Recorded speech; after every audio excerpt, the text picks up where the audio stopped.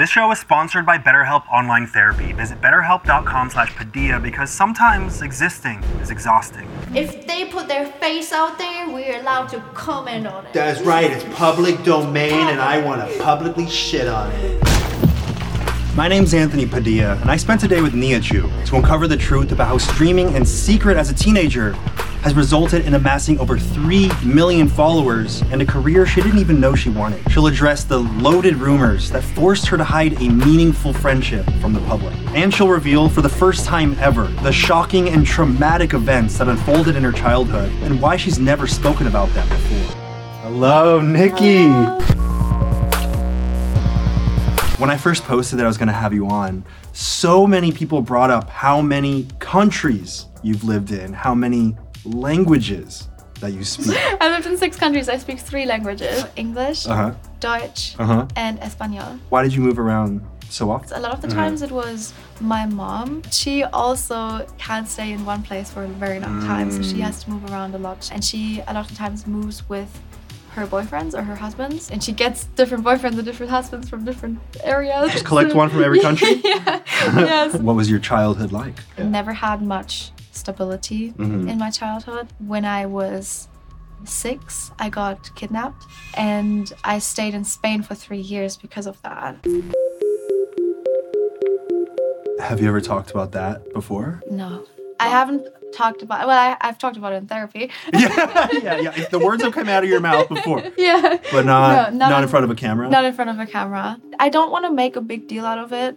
As much as, like, it's a part of me and it shaped me. I don't want it to be, that's the girl that got kidnapped. It was from year 6 to 9. We were vacationing in Spain. It was by my mom's ex-husband. He was already the ex-husband from my mom. My mom didn't know where we were for the first year and a half. Has she told you what her reaction was immediately? She had to obviously go back to Germany without knowing where her children were. So she was completely lost. So she tried to look for us everywhere because she then found out where we were. She tried to get to us. The way she got us back was she had a new boyfriend, and he woke us up with her. She was there, but he woke us up in the middle of the night, took us into the car, into the airport, into the airplane, and flew us to Austria, which is where we then stayed for a little bit. After you escaped, did everything go back to normal? No. Now it's all a big blur. I went from one situation being thrown into a completely new situation where I had no idea what was going to happen. My mom tried very hard to get everything back to normal, so she put us into a school, but a few weeks afterwards, it wasn't very long, he showed up in my school. Sometimes, like, okay, this is a new chapter of my life. Yeah. You knew it was happening then. When you saw him, you're like, things are not the same. Yeah, exactly.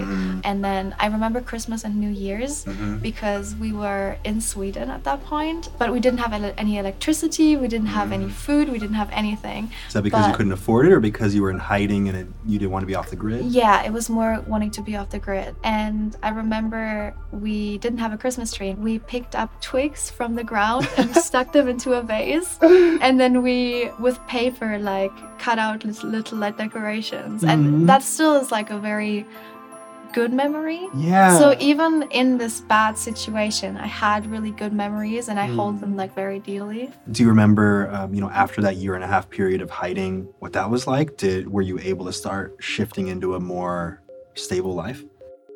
No. Not stable. That's gonna be like a very big part of my life. That's gonna be a theme for this video, is that there's no stability? Yes, there's no stability. We went back to Austria, to where we stayed at first, but my mom very quickly spiraled into alcoholism. And I don't blame her because she was very stressed. But because of that, our home life, it was very hostile. Because her husband was already an alcoholic. She divorced him. We moved again.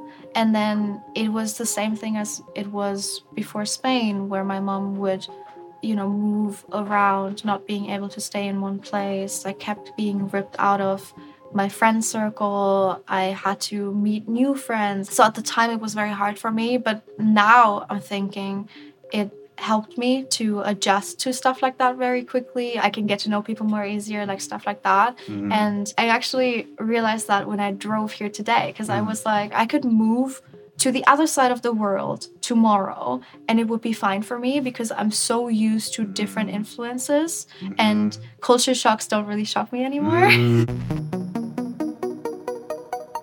Your tumultuous childhood kind of prepared you for anything in the future. And to a certain degree, it got you used to the idea that an unexpected thing could happen at any moment. What about your relationship with fear? What I do when I get scared of something is I will learn about it or I will put myself into this fear. I suffer with sleep paralysis. I've suffered from sleep paralysis for years. Do you think that any of that stemmed from your childhood? I mean, it sounds like you were taken possibly in your sleep. You were rescued in your sleep. It seems like you're kind of on the edge of knowing anything can happen at any moment right as I'm about to fall into deep sleep. That could very much be the reason. I still wake up at every rumble or stuff in my in my sleep. So that could very much be it, yeah. Like you need to be aware. I need to be aware, yeah. Is that part of why you're talking about this here? So you could face this fear of talking about this Maybe. publicly head on? I try to make people feel less alone in whatever they're going through, and that's why I tell them about my experiences. But I always feel like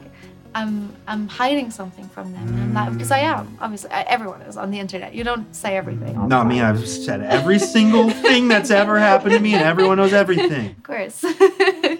Everything. Is it a part of you that you feel like people would understand you better if they knew? Yeah, I just never knew how to go about it. You mentioned that you were afraid of talking about it at one point. I was, yeah, because obviously that person that kidnapped me is still around. So I was very scared to have my face out there, to, even say that it happened, because that way it brings attention to it. What makes you feel more confident and ready to talk about it now? I mean, this video will be seen by a couple handfuls of people. A baker's dozen at least. Yeah. Your channel has been a channel where people have been open about their experiences, and I know that people have talked about stuff like this before, so I think the audience is more ready to hear things like this. Are you afraid that person will see this now? Or are you still afraid that it's bringing attention to it? I don't think they speak English. Okay, good. So we'll keep this language only subtitled in English. Yeah. When did you first start streaming? I started streaming at 17. I was still living with my mom and her boyfriend. I had just had operations on my legs, which meant I couldn't walk for almost a year. I had just moved to Switzerland. I didn't know anyone and I couldn't go outside. So I was like, okay, well, I already play video games. I already have friends online and I need something to do. Might as well try streaming. It was very interesting because he tried very hard to be my dad. He gave me rules, which as a teenager, I did not like at all. Were you like, you're not my real dad? Yeah, exactly. He would turn off the internet at I think 10 p.m. So I got my boyfriend to bypass it, and then I would stream at night, just out of spite. I could have streamed at daytime. I just want to make that clear. I was a rebellious teenager. And how many people were you streaming to at the time? Like 10. 10 people. Yeah, I was streaming to my friends, my cousin, and one or two people outside of that. And in that same year, you moved out and your whole life changed. So I moved out at 17. I moved from Switzerland to Berlin. I went back to school. I started working out. I started living my own life, just trying to survive, trying to stream still because I enjoyed it. I never did it as a job. I more did it as an escape. I was independent. I was myself. I could do whatever I wanted, and it was very nice. How did you start gaining traction on Twitch? I would watch YouTube in my free time, and I stumbled across this channel called Wilbur Soot, and I would watch his YouTube videos for a week. A week later, I see on Twitter the announcement, Lover Host happening with Wilbur Soot. Lover Host is this streamer dating show. It's all for content. No actual dates happen? Actual dates happen. People start dating. They have to. It's a contract you Oh, have to sign beforehand. You have to get married. There's one streamer and 10 participants who fight for their love. The participants are able to choose between love or host before the show, though. Love means they go on a date afterwards and date on a date afterwards. And host means that the channel is being streamed on is going to host the other person. So all the viewers are going over to that person. So you're fighting for either love or fame. And I was on the call with my friend and I was like, haha, wow. What do you think if I apply to that? Like, wouldn't it be so funny? So I did. 30 minutes before I started, I got brought on and I won. How did you win? I don't know. Will chose me. He thought I was interesting enough, I guess. That night, I went from 600 followers on Twitch to 15,000. Was there a moment in that time where you're like, oh wait, this could be a career thing happening? No, not at all. I was very numb to it, I think. It was all very new. It was all very weird. I think the time I realized I could make something out of it was when I went to the grocery store for the first time and I didn't have to check every label of like how much I have and how much I can pay. When it came to deciding what I want to do next, I finished school, my friends are going to university. I realized if I study medicine now, I will have zero time to do content creation. And I'm enjoying it so much right now and I can live off of it. So I just decided I'll do that instead. And that's when I realized this is my career now. I mean, you just continue to blow up exponentially month over month. Yeah. What was the next big thing? The next big thing was the Dream SMP. I went from 600 average viewers to 6,000 average viewers. How did you get invited? Will and Tommy did this bit. They don't want an American woman to be in their nation, but they wanted a woman. And then Tommy called like different people and he had my phone number and he called my phone number. He was like, you should join the Dream SMP. I was live too. I was like, Tommy, I'm live right now. I don't have time for this. After that, I think Will found that really funny and he thought like, oh, that's actually a good idea to invite Nikki because, you know, I guess I'm entertaining. The thumbs up on the video say yes. Did you think that your life would change in that way when you got invited to the Dream SMP? No, never. I don't think any of us did because it was just a server for friends. I don't think anyone could have predicted how big it is or would have been now.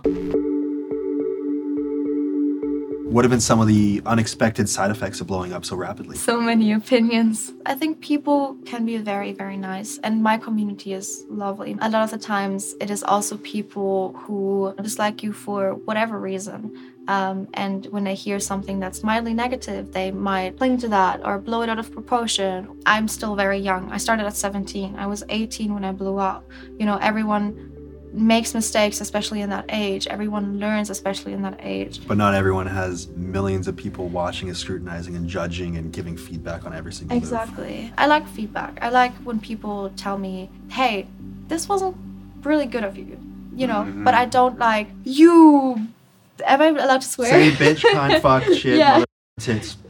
Exactly. And I think a lot of people do observe this and they kind of know what's going on, but they're like, it's not really that big of a deal. How does it, you know, actually affect you? I'm a very insecure person. I try to not be and I try to play this like more confident person, but every single thing I read still gives me the thoughts of, what if that's true? What if I am this horrible, horrible person? I started to develop very like bad abandonment issues with my friends. Every time I see them go out without me, I feel left alone. I tell myself the reason why they went is without me is because I'm this horrible person. So you're drawing conclusions and links that aren't there. Yeah. Because certain people, certain commenters are training you to think this is an issue with you. And then people make up rumors about me and it makes me think maybe I did these things. Because a lot of the times before that, I would never think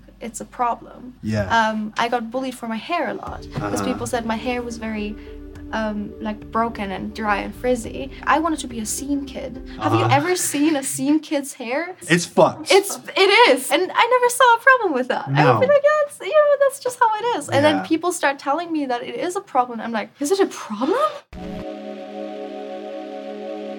You mentioned that recently it feels like more people are starting to become vocal about hating you. By the way, we are hosting a live stream event on this channel on July 15th. That's a Friday. You're not gonna wanna miss it. Mark it on your calendars immediately. And it's not just a live stream, it is a live stream event. And that event part is crucial because we're gonna have special events. This is just a clue. Do you know what that means? You will if you show up to the event. And in case you're not sold on this live stream event yet, we hired an AI artist to create some promotional material. Like this masterpiece, for example, Anthony Padilla streaming to a very excited audience member. Look how great I am at live streaming, and look how excited that audience member is. That could be you. Now back to the world of Nihachu. You mentioned that recently it feels like more people are starting to become vocal about hating you. I think a lot of the times it is just how fast the internet moves. When I was doing content with Will, I guess kind of under the protection of Will. He likes me, so people should like me. But we stopped doing things on stream because of the whole shipping thing. So it was a conscious choice to no longer be seen with Will? Yeah, I think a lot of the times it's also people thinking she must have done something wrong because they're not friends anymore. Because you're only friends if you are publicly are- in a friendship on streams together in front of a camera. Exactly. That's real friendship. Yeah, and also like if there's no pictures, how would you know that we're hanging out? Like, how intense does it get for you to make a decision to change your behavior? Every second message in my chat was about him. My mods had to ban his name everywhere. Not because I didn't want to see it, but because it was getting overwhelming. I was always the Wilbur girl, you know, for the longest time. And I always said, hey guys, I know Lover Host happened, but if you guys want to watch Will, go watch Will. I'm my own person. I had Pokimane on this show recently, and she mentioned that she's seen it happen time and time again. When women are attached to someone else, it becomes this narrative that you are only popular because this person, you only exist in this industry because of this person. Oh yeah. That was the first thing that I thought was very hard to hear. As much as, yes, I got big through the Lover Host, I also worked very hard. Like I streamed more, I streamed different things, I tried to engage an audience and get where I am today. Especially now that I haven't done anything with Will in so long, I feel like I deserve credit for where I am today. Yeah. How did your financial situation before streaming compare to your financial situation now? I couldn't afford my rent. I couldn't afford groceries. I ate rice and soy sauce every day for half a year. I know. It tastes pretty good. Yeah, It'll get you by. I'm very thankful. This has been the most stable I have been probably my entire life, which I find very interesting because from a lot of people I hear this is the most unstable I've ever been. It comes down to I have learned to keep going. When something gets ripped away from me, life goes on. It feels, I guess, empowering. Yeah. Because it feels like I kind of made the best out of my life.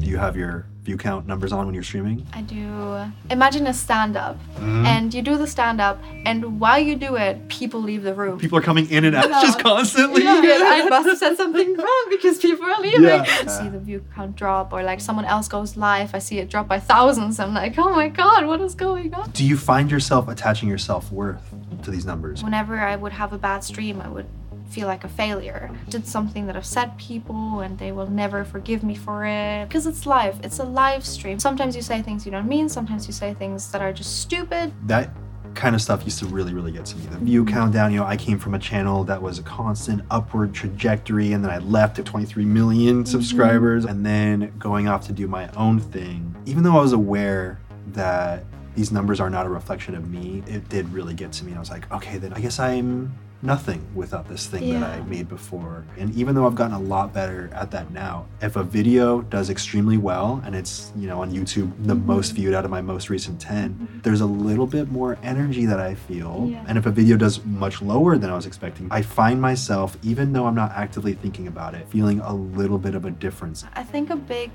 part of that also is the imposter syndrome. Because even when you're doing really, really well and you're in a constant up, you always have this voice in your head telling you it's not true.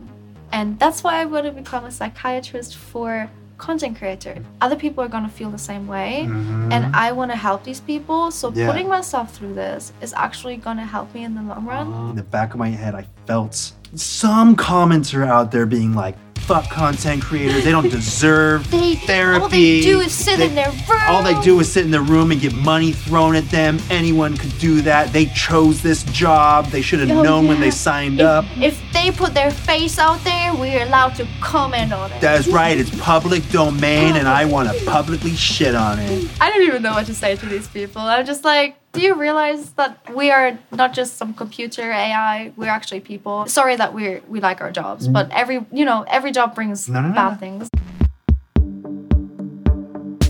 You mentioned that streaming feels like an escape for you, gives you the opportunity to disconnect from the real world. And you recently did a subathon, and I'd also like to thank our sponsor, BetterHelp, for their continued partnership. Therapy has been really beneficial in shaping who I am today by allowing me to have empathy for my younger self and therefore get a better understanding of who I am today.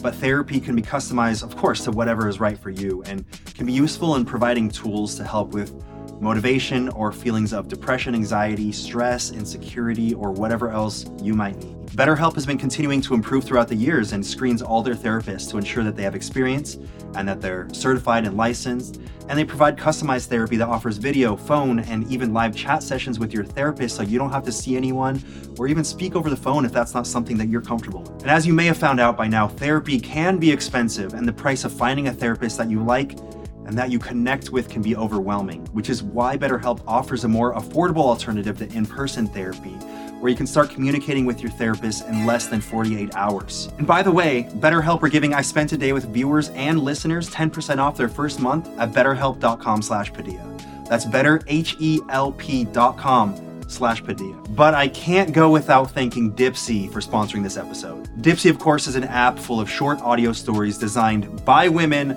for women. Right, women? What they do is bring scenarios to life with immersive soundscapes and characters, and new content is released every week. So in between listening to your favorite stories, you can always find something new to explore. Dipsea also has sleep stories, wellness sessions, and now they offer written stories, so you're set no matter what you like to consume or how you like to consume these delectable morsels. And for I Spent a Day with viewers and listeners of the podcast, Dipsea is offering an extended 30-day free trial when you go to dipseastories.com/Padilla. That's 30 days of full access for free when you go to DIPSEA stories.com/PADILLA. I thought it could be a song. It was not a song. I tried. And now back to the world of Niachu.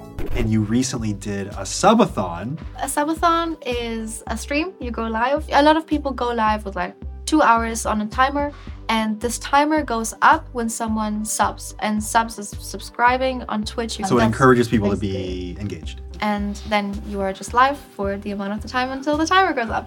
I capped it at a week though, because it was my first one ever. And then I went for 8 days instead of 7 because I just had so much fun. Leading up to that, you actually went a month without streaming. I actually was dealing with my visa. I had to go back to Germany to get my passport, and it was a whole thing, and it was very anxiety inducing. I was stressed out of my mind, and then obviously I was also stressed because I haven't streamed in so long, and it just built up all of this. The subathon was like my saving grace. There was such a positive reaction towards it, and people liked it so much that for me, I could finally shut off all these other emotions. I could just focus on streaming. But there's always a but. As every high, there's going to be lows, and those lows usually come directly afterwards. So the second I clicked stop streaming, everything came back. What was that like? Just tears? No, I felt very numb actually. I wanted to go to bed right after my subathon because I was very tired. I couldn't sleep, and then I went clubbing for the first time. You decided to continue this escape from reality? Yes. By going clubbing. Well, you laid in your bed trying to sleep, and then you said, you know what, I should go clubbing. Yeah. Now I know I don't like it, but it was nice in the evening, I guess. The actual event or more escape? More escape. More escape, definitely. Finding a healthier alternative to the many unhealthy alternatives that there are, and it being streaming is, for me, beneficial. I know how dangerous it can be because obviously I can overwork myself. But you're also aware, obviously, that overworking could affect you, and it could also affect your body. I would stream for like 9 hours, and I would sit for 9 hours. You mean the human body's not supposed to sit like this for 9 hours? No. That's why my back's fucked up? Yes. It's not because I'm old? No, maybe. Anyway. You don't look 34. Oh, thank you.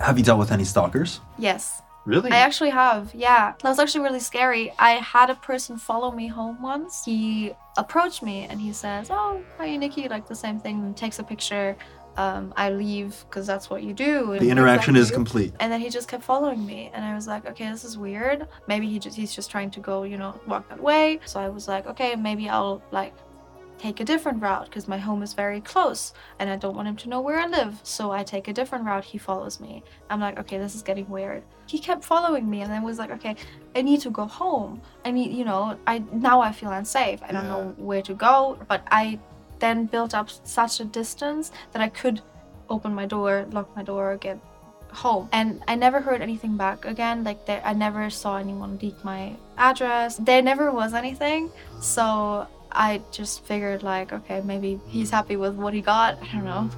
What's been your most bizarre fan interaction? I was out with a friend eating, and this guy comes up to me and he's like, oh, how are you, Nihachu? And I'm like, yeah, hi, nice to meet you. And he goes, yeah, you're not funny.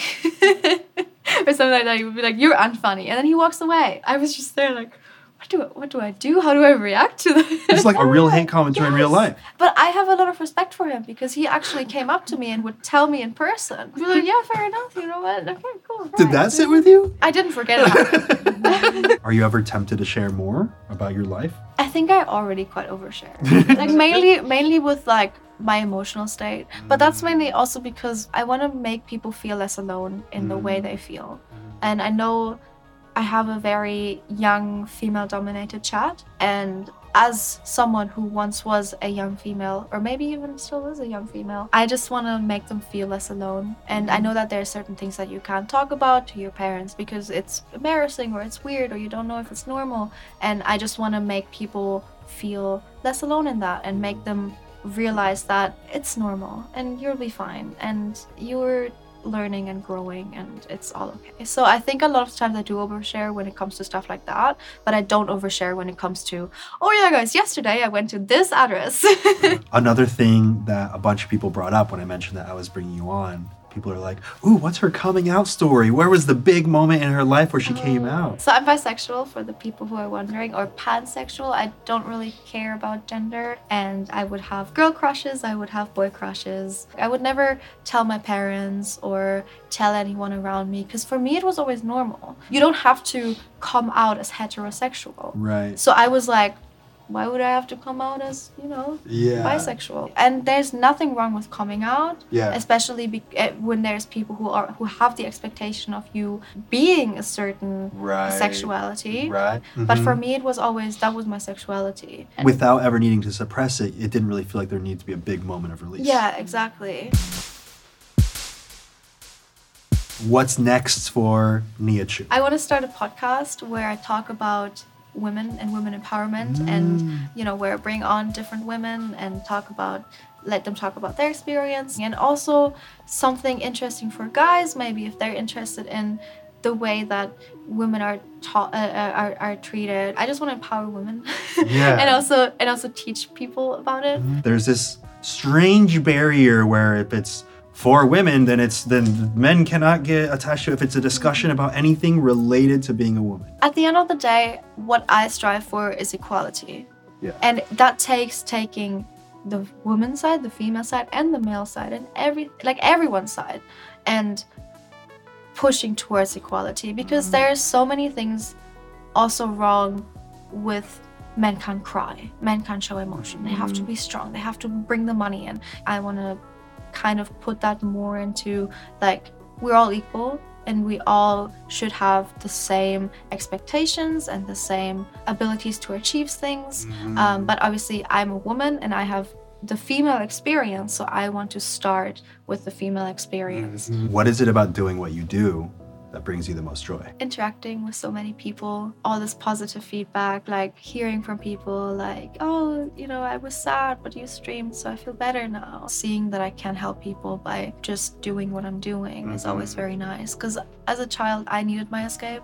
And I found my escape in content creators. The fact that I can put that back is kind of like, I'm showing my young self, like, it's fine, like, it's gonna be better, and you are now that beacon that you needed. I spent a day with Nihachu, and one thing that really sits with me is how, despite having everything ripped away from her at multiple times in her life, she's had the mindset that struggle will benefit her in the long run. Bravery isn't the absence of fear. Bravery is acknowledging that the fear exists and knowing that you will be stronger for staring it in the face.